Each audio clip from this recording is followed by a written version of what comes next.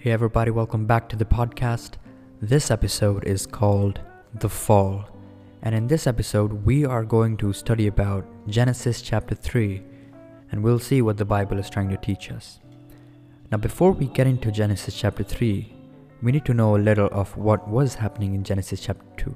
Chapter 2 tells us that man had a perfect relationship with God, and the world was beautiful and there was no sin. Now, before we get into chapter 3, let me answer this one question.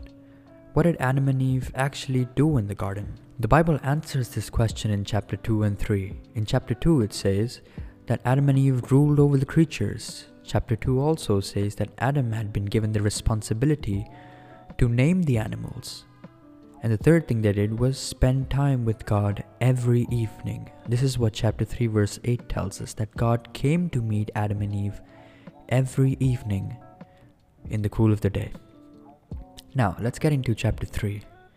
Chapter 3 verse 1 says, "Now the serpent was more subtle than any beast of the field which the Lord had made. And he said to the woman, Has God indeed said, You shall not eat of every tree in the garden?"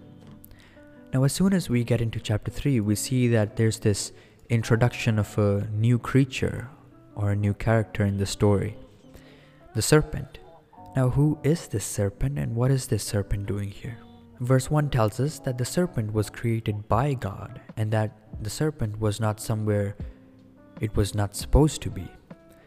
Now, the verse describes the serpent using this one word, subtle or cunning. In Hebrews, the word for subtle is arum. Now, this Hebrew word is not used to define a person who uses his wisdom or uses his cleverness in a very good way. Arum means using your mind in the wrong way. But how can the serpent use his mind in the wrong way? Because God created the serpent, which means that God's creation was perfect and good, right? Well, God had given the power of choice to the creatures in the Garden of Eden too, so the serpent could make his decision on what he wanted to do with his wisdom. And what decision did he make? Satan used the serpent as a medium to deceive man, or in the other way around, serpent allowed the Satan to use him as a medium to deceive man.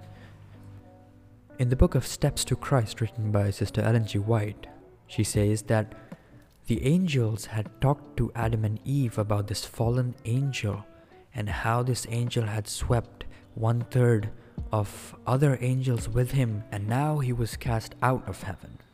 So Adam and Eve knew about Lucifer's fall, and Adam and Eve expected Lucifer to come in front of them as a fallen angel. But what did Satan do? Satan took the form of a serpent. Now, before we study about the conversation between the serpent and the woman, why did God even put the tree in the middle of the garden if God never wanted them to eat of it? The thing is, this was a test which was very essential for Adam and Eve's spiritual development.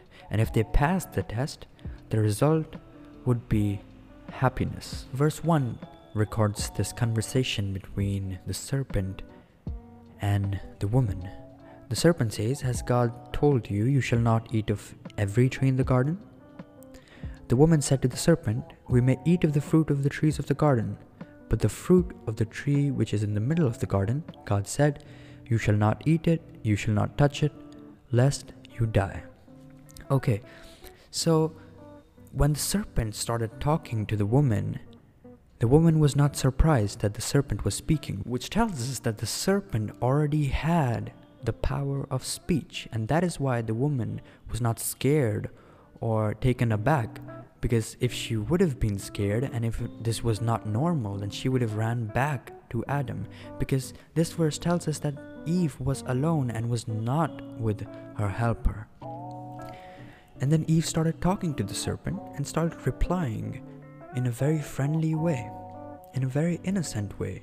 She could not see that the serpent was twisting God's command. And in the process, Eve also added to God's command. God never told Adam and Eve that they could not touch the fruit, but Eve added it. God said, "If you eat of the fruit, you will surely die," telling us that death would surely come if you eat the fruit. And then when Eve said it, "Lest you die." Now this word "lest" means may die or may not die, which tells us that death might follow eating of the fruit according to Eve, but according to the commandment of God, God said death would surely come if you eat the fruit. And this is what filled Eve's mind with doubt. We'll come back to this verse because this verse has a wonderful secret in it. Let's go to verse 4. The serpent said, "You shall not surely die, for God knows that in the day you eat of it, your eyes will be opened, and you will be like God, knowing good and evil." So the serpent tells the woman that, no, you shall not surely die. And God is lying. That is how it is revealed to us that it was not the snake, but it was Satan using the snake, because the devil is the father of lies. Verse 6 says, "So when the woman saw the tree was good for food, and that it was pleasant to the eyes, and the tree desirable to make one wise, she took of its fruit, and she also gave her husband, and he ate." Now Satan charged God with two things. First, he tried to tell Eve that God was not afraid of your death, but he was afraid that you would turn against God. The second thing that the devil tried to charge God with is that you would die after eating the fruit. Many Jewish old writers say that as soon as Eve said that God has told us not to even touch the fruit, the serpent pushed Eve to the tree and she accidentally touched the fruit and the tree, and she did not die because that is not what God meant. And the serpent used this and said, "See, you didn't die and you touched the fruit. So this only means that God is lying." This is how the serpent used his arum, his cleverness, his cunningness in the wrong way against God. Verse 5 tells us that the serpent says, "You shall be like God." The serpent is telling, "Be your own God." Verse 6 is where everything falls down. This is where the woman changed her mind about the tree. First, it appealed to her taste. Second, it appealed to her eyes. And third, to her, she wanted to eat of the fruit of this tree because she thought that God was hiding something from her and that she and Adam could attain more wisdom and be like God.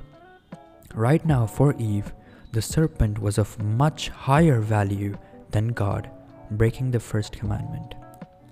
And Eve did not only eat it alone, she gave it to her husband, which tells us that when she ate the fruit and she did not die, she observed that God was lying and the serpent is right. And then she went to Adam and gave him the fruit.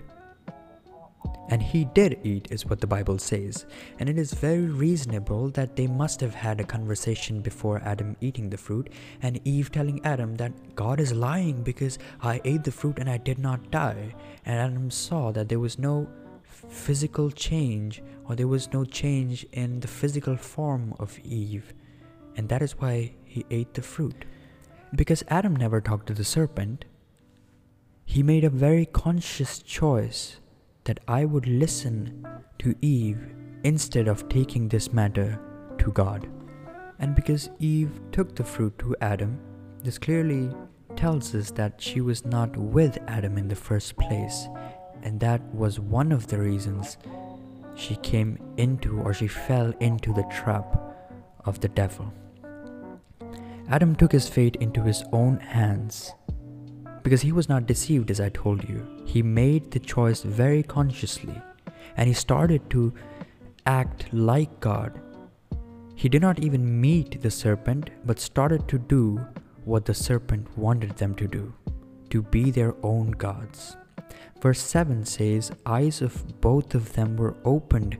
They were no longer innocent, but they saw their physical nakedness." And they started to make these aprons, these coverings from fig leaves. They tried to replace the garment of innocence which was given by God, with their own garments made of fig leaves, their own sinful garments. This tells us that Adam and Eve were no longer dependent on God, and we're back to the same thing the devil said, be your own God. Now as we dive deeper into chapter 3 and we move on to verse 8, we see that they heard the sound of God walking in the garden, and Adam and Eve were not there to welcome God. Now where were Adam and Eve? Adam and Eve were hiding in the midst of the trees because of their guilt. Everything was changed. The world was no longer perfect. Adam and Eve's relationship with God was distorted by sin. Everything was perfect in chapter 2, and everything fell down in chapter 3. Now what do we learn from this part of episode 2? What do we learn from this half of chapter 3? What I want you guys to remember is sin separates us from God, just like it separated Adam and Eve. And we will study about it further in the chapter, but this is where the first part ends. Adam and Eve, made perfect, made immortal, they chose death, and they chose the way of the serpent. They obeyed the commandments of the serpent rather than obeying the commandment of God.